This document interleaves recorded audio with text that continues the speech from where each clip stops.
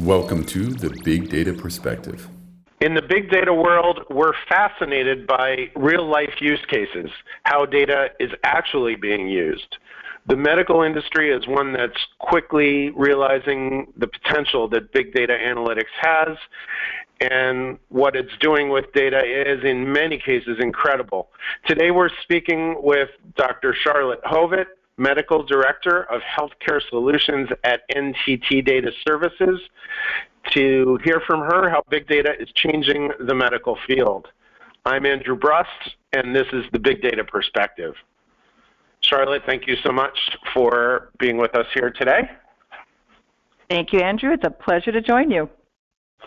And as we were kind of chatting in the virtual green room, it's nice, really nice to have a guest who's focused on a particular vertical, a particular application and use case, and especially one as important as healthcare. So we have a bunch of questions for you. You'll pardon me in advance if any of them seems naive, and if that's the case, feel free to kind of recast things as makes sense.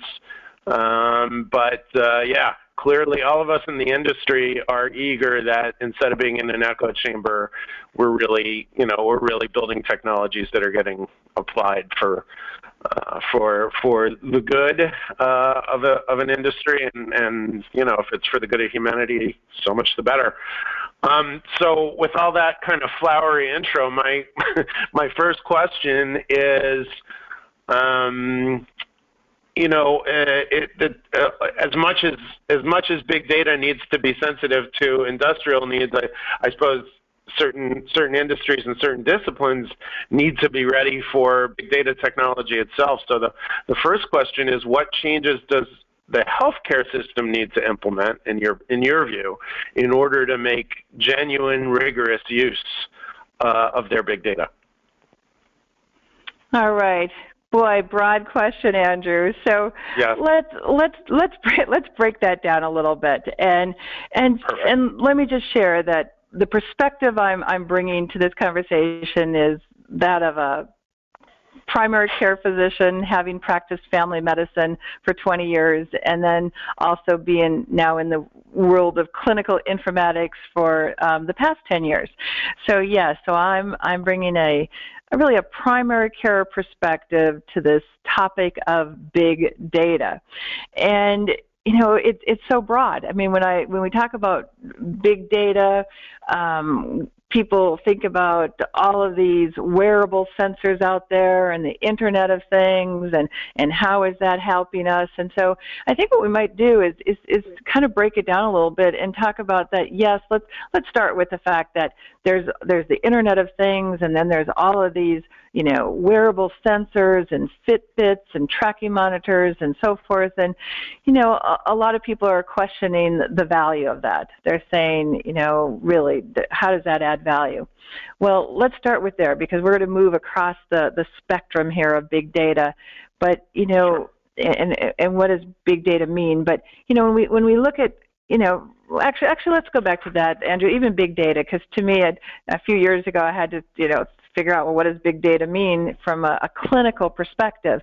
And so from a clinical perspective, big data for me is really a collection of large and complex data sets, which are difficult to process using our common database tools, such as the EHR. And obviously there's just so much data out there. It's very complex data. And the data, one of the things we're going to talk about is the importance of aggregating that data. But there's all kinds of disparate data out there that needs to be pulled together. It needs to be analyzed and so forth. And so let's go back to what I was talking about with, let's go to the very basic here right now about all this data out there that's coming in from the wearable sensors and internets, and people are wondering, is that adding any value? Well, I think it does in the short term. I think it adds value in the short term in terms of helping our patients, people, our community members do more self-monitoring and self-management of their health care. I think of their, I really feel strongly that we need to be our own primary care providers. So there's no question that having all of that information out there, and that probably doesn't really fit the term big data, but having that data out there for people to use and manage is useful. However, people, after about 6 months, it starts to become noise. They start to lose interest in it. And so then the question is, so what do we do with that? Then people say, well, let's forward it to the primary care physician. Let's send the primary care physician all this information on these wearable sensors and my Fitbit and how many steps I took a day and so forth. And yet, to the primary care physician, that's just noise. That just data is noise. And what has to happen as we move forward in healthcare, and as we'll explain in this conversation, is that we have to turn that data into identifying outliers, finding things that are outside the normal pattern. We have to take data and turn it into actionable insights. And so it's really about taking data and, yes, changing it into meaningful information so that either the person at home can use that data to change their behaviors, to take action, which helps promote health, or it's information that the clinician can then use, the clinical team actually, because we're really moving to a team-based care delivery model where the healthcare team can use that information to take action in terms of caring for their patients. Yeah, fair enough. I mean, when we talk about, outside of healthcare specifically, when we talk about the Internet of Things, there's often a breakdown between kind of the consumer view of what that is, which is often like, smart devices in the home, like thermostats and so forth. And then there's the whole industrial application where you're talking about, things like antennas, cell towers that are out in the field, or equipment on a manufacturing floor, and they all have sensors and they all report data, but some of it is noisier and more kind of, pop data than it is directly useful in a discipline. So it sounds like you're at least alluding to the possibility that, for medical devices, real medical devices, whether they be in the doctor's office, the hospital, or sent home, that readings from there obviously are very germane. Readings from Fitbits and similar devices, maybe less so. And then electronic health records, that's probably not big data per se, but there's still a high volume of it, and if you can correlate these things, then maybe things start to become more useful and more navigable. Go ahead. Exactly. I want to add to that in that. So I use the Fitbits. It's kind of, we hear a lot about these wearable sensors and trackers and so forth.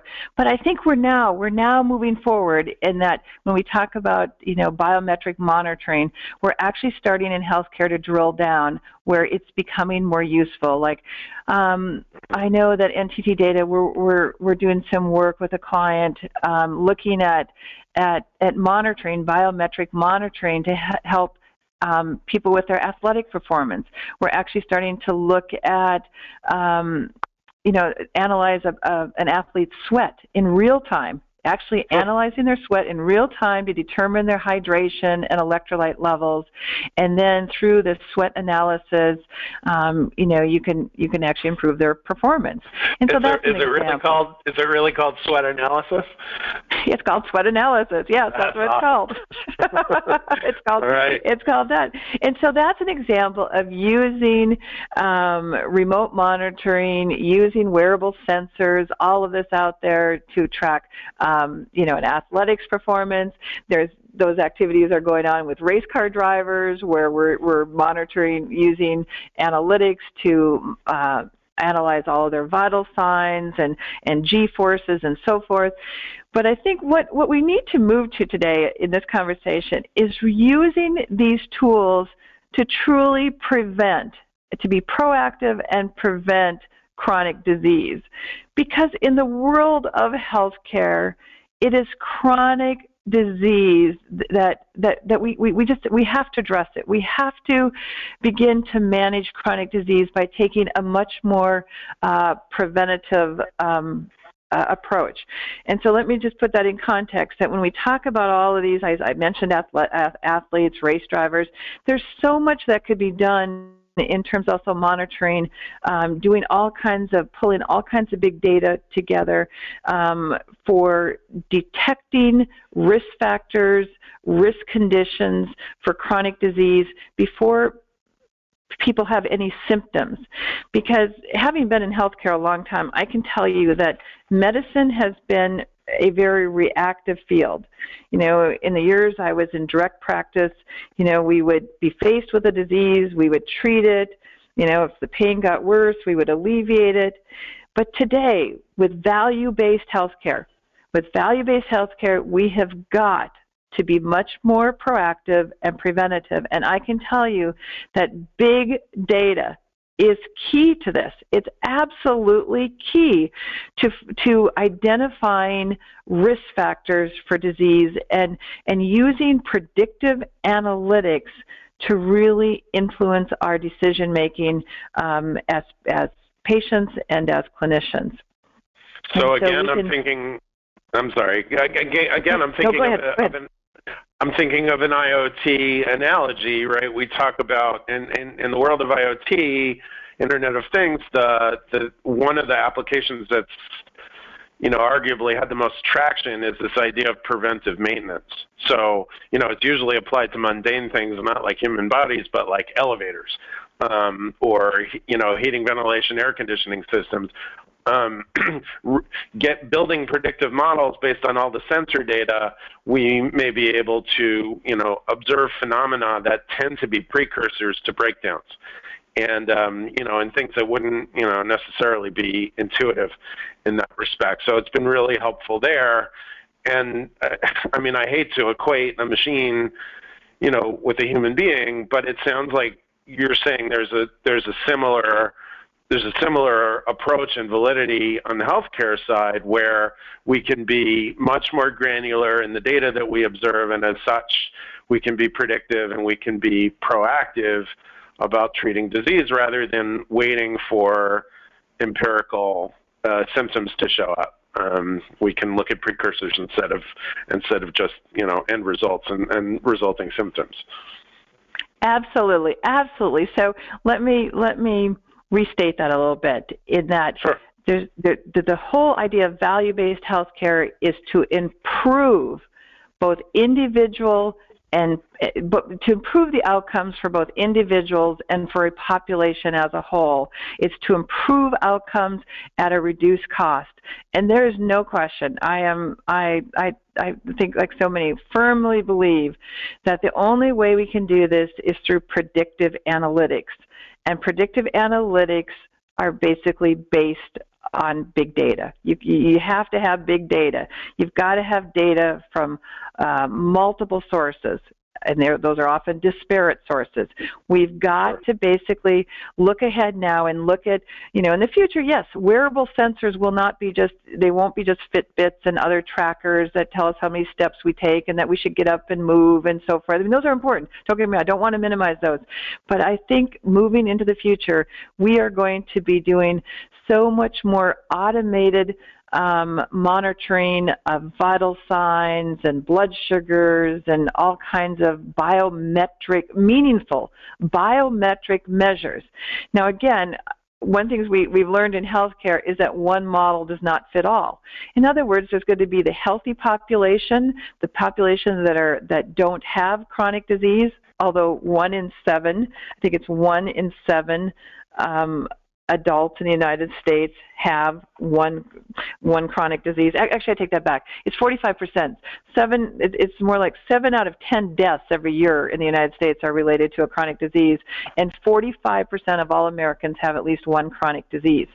So think about that. About half of us have a chronic disease by the time we're adults, and yet so many of those diseases could be preventable. And that's why predictive analytics is so important, so that if we can give people information early on that will help engage them engage them to change their behaviors, we can then make an impact on their overall health. And so as we move forward, we're going to be doing, so what I wanted to say was there's the healthy population, which, okay, you might do some monitoring of. Then you've got your rising risk population, which are those people who maybe have one risk. And then you have your high-risk population who often have 2 to more chronic diseases and are very complex. And they will need the most monitoring. They're going to need to be monitored in their home on a daily basis, and that data all needs to feed back to their primary care team, because I'll use congestive heart failure as an example. Congestive heart failure patients, that is just such a huge disease issue in our country, and yet most of the care needs to occur in a patient's home. That's where we live. We live in our homes. And so that's where patients should get their care. That's where they should be monitored. That's where the whole issues of remote monitoring and having all of that data feed back into the clinical setting, to the care team. That's where telemedicine comes into play. Okay, so that's kind of the care delivery that goes on. But I want to get back to big data. Because big data, going forward, we are going to be able to we're going to take the information that's in the EHR, we're going to take the information that comes from all of these remote monitoring tools, we're going to take the information, we're going to be able to take our genetic data, we're going to be able to take our microbiome data, we're going to be able to take a lot of data. And because of all the computational ability today and all of the algorithms that are being continually developed for predictive analytics, we are going to be able to apply big data and predictive analytics on a day-to-day basis, which will truly, truly transform healthcare and outcomes.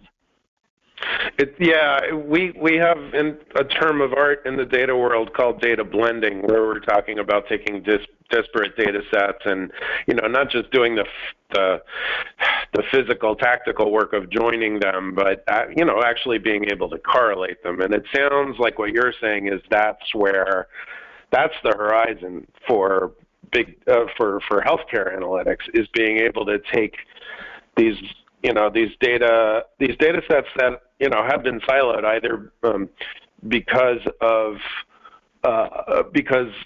specializations within the medical field tend to have different systems and different databases, or just because in practical terms the data was collected in different places. As you said, with chronic care, some of it's going to be picked up by devices that are in the home, and obviously when it's in a clinical setting, you're collecting data differently there, and of course, sensor data and office visit data are separate as well, and then you bring the consumer side into it, and it's even more dispersed. But what you're saying is it's the grand unification of all of these things that's really gonna have the breakthrough, and that even if some of the stuff seems a little superfluous, you're saying no, there's the power that we have now is that we can cast a pretty wide net, and we can bring lots of stuff together, and therefore we can probably correlate phenomena which we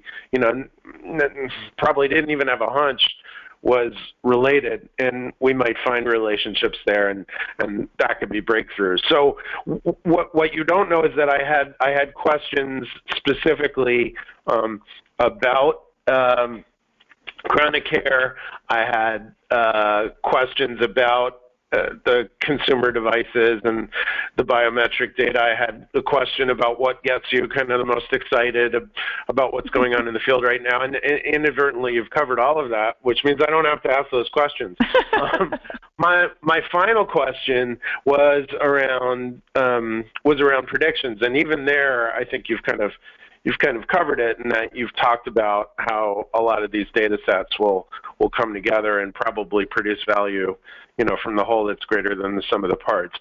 But let me follow up on that a little bit and ask you if you have other predictions for what may come down the pike in terms of practice and in terms of technology, this year and into the more distant future, a few years from now? How's your crystal ball? What are you looking forward to? It can be stuff that you hope will happen rather than stuff you guarantee will happen.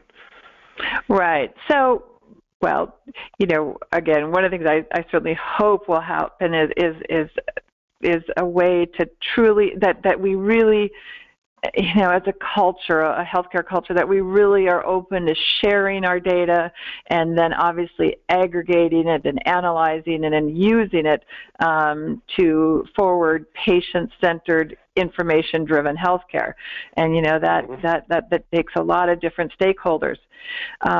But on this topic more specifically, one of the things that excites me, because this was about machine learning, and I have spent a lot of time recently in the world of imaging analytics.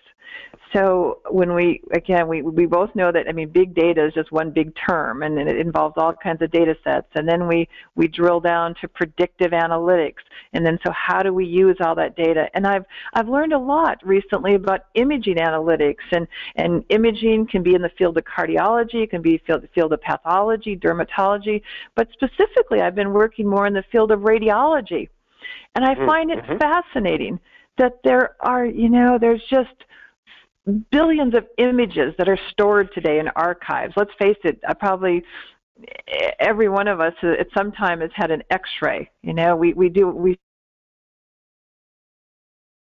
field in terms of helping diagnose and manage healthcare conditions and illnesses.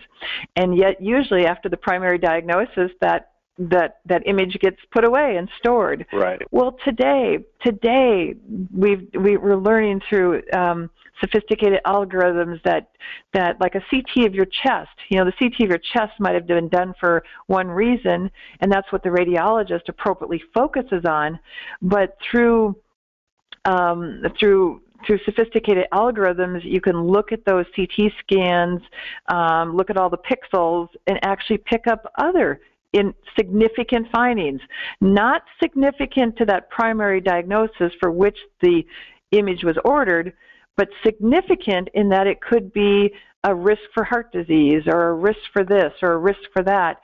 And you can use that data. You can then use that data to have some actionable insights where providers can take this data then, and as you said earlier, use it in a meaningful way on data that's already been obtained. It's already out there. It's stored. Yeah. Let's use it. And I think that's what we're going to find. We're going to start finding that there's all this imaging data, and now we've got genetic data, and how do we correlate that? Like if you've got a certain genomics profile, how does that correlate with your, the phenotype that's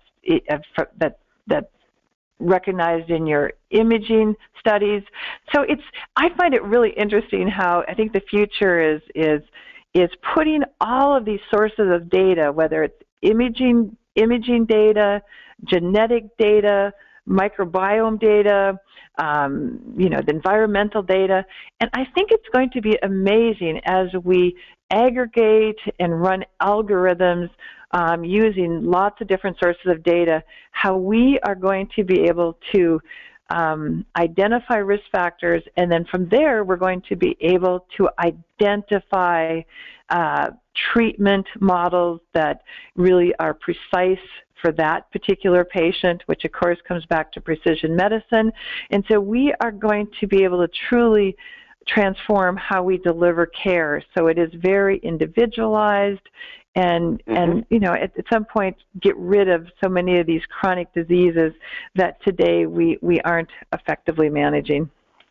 Well, your enthusiasm is definitely palpable. I want to contribute one observation and one more question, and I think that'll finish us up. So the the observation is just that you've happened upon another analogy, not even for big data, but for older business intelligence technologies. It's always been about this idea that we have kind of business systems of record that are collecting transactional data for whatever the business may be. It could be sales, it could be office visits, it could be particular procedures that were administered, and so forth. And it's one thing to collect it; it's something else to then, really analyze it and learn things from it. And that's been true in the data world. The mainstream data world definitely sounds like it's a huge factor in the medical world as well. I've mentioned a couple of times, this is the question, this is the last piece, I think. You've mentioned a couple of times just the fact and the situation, the circumstance on the ground, which is that we have a lot of this data collected. It's sitting there. There's a lot of benefit to be had from correlating it and aggregating it. And I don't know if you meant to reference this or if it's just something that triggered in my brain, but there's ethics questions about how that data is handled. Who has access to it, at what level of granularity or aggregation it's going to be okay to share it and publish it, and so forth. And this, by the way, also exists in the mainstream, the data analytics mainstream. It's not specific on the medical side, but it's probably more even acute there because obviously this kind of data is very personal to people, and willingness to share it or trepidation around sharing it could be pretty high. So could you tell us what you're seeing in the field or what you expect to transpire in the field around focusing on the data ethics? Because it's a pretty big question overall. My observation is that the industry overall hasn't done much with it. But it wouldn't actually be too hard if we only focused on it. What's going on the medical side? Well, I think to answer that question, clearly ethics is always an issue, and making sure still that people's identified information is private and secure. Right. So it's so important. That's why we have HIPAA, and so we definitely. But there's, I think, the word anonymized.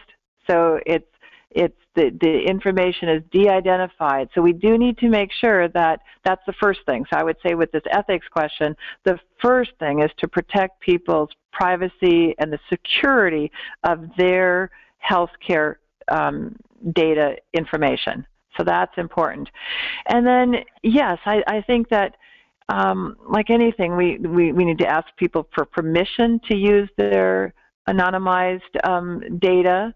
And I think most people want it used, especially when it can help through, especially, we haven't talked too much about what machine learning means, but how machines obviously can analyze all this data in ways that human beings are simply cannot. As brilliant as our brains may be, we cannot analyze these volumes and volumes of data. And so that's the benefit today of machine learning, which is a form of artificial intelligence. But I think my experience has been that if you explain to people and you can, to the best of our human ability, protect and secure that information, they want it to be used to better outcomes, to improve, just improve healthcare. Because I think we all know that there's always room for improvement in healthcare, in the way we diagnose and in the way we treat patients. I think most people want it to be more personalized, precise care. So I guess that's my long-winded answer to the fact that I think if people if you inform them of how the information is going to be used, what it's going to be used for, I think that we can manage this in a very ethical manner. Okay, excellent. We've covered an awful lot. Like I said, it's been nice to get away from just the technology side of it and really see a use case that obviously everybody can identify with, because health is important to everyone, but it's also interesting that we saw a lot of analogies between that particular application and some of the more generic questions that we've been discussing in this series overall. So I want to thank you very, very much for joining us. It was edifying, truly. And thank you, Andrew. I'll wish you a great rest of 2017. Great. Thank you, Andrew. It was a pleasure. I look forward to conversing again.